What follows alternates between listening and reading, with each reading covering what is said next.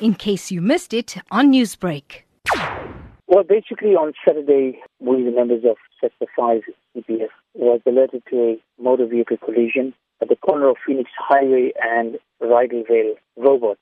Upon us responding, myself with other members of the CPF from various sectors for the MVA where assistance was required, we immediately was drawn to the attention where two vehicles were involved in a very serious collision. Are details regarding the cause of the accident known at this stage?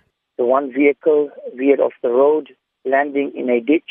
That is where one member of the vehicle, the husband who was the driver of the vehicle, was injured, and the wife managed to alight the vehicle with very minor injury. The second vehicle was still on the road but had veered off the path of its course and hit a curb and came to a standstill next to a robot. In that vehicle, the driver was also entrapped, making it difficult for him to be removed from medical attention until the fire department arrived, where he was extricated from the vehicle.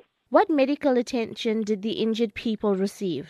The first vehicle, the driver was extricated by members of the public who assisted to remove him as fast as possible so that he could get the necessary medical care he needed as the ambulance was standing by to receive him.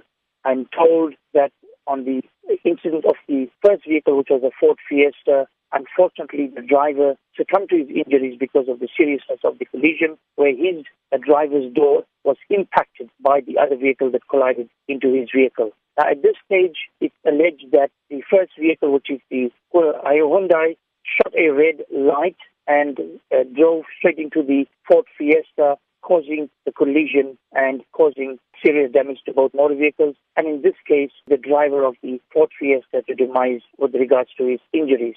Are details of the funeral of the driver who passed away known at this stage? At this stage, we have no information with regards to the arrangements of the person that succumbed to his injuries in a demise. However, as the chairperson of the CPF of Sector 5, the chairpersons of Sector 6, Durban, and chairperson of Sector 4, Queen, we are going to visit the family and offer whatever assistance we can, and also to move our tribute of condolences to the families that have been affected by this tragedy.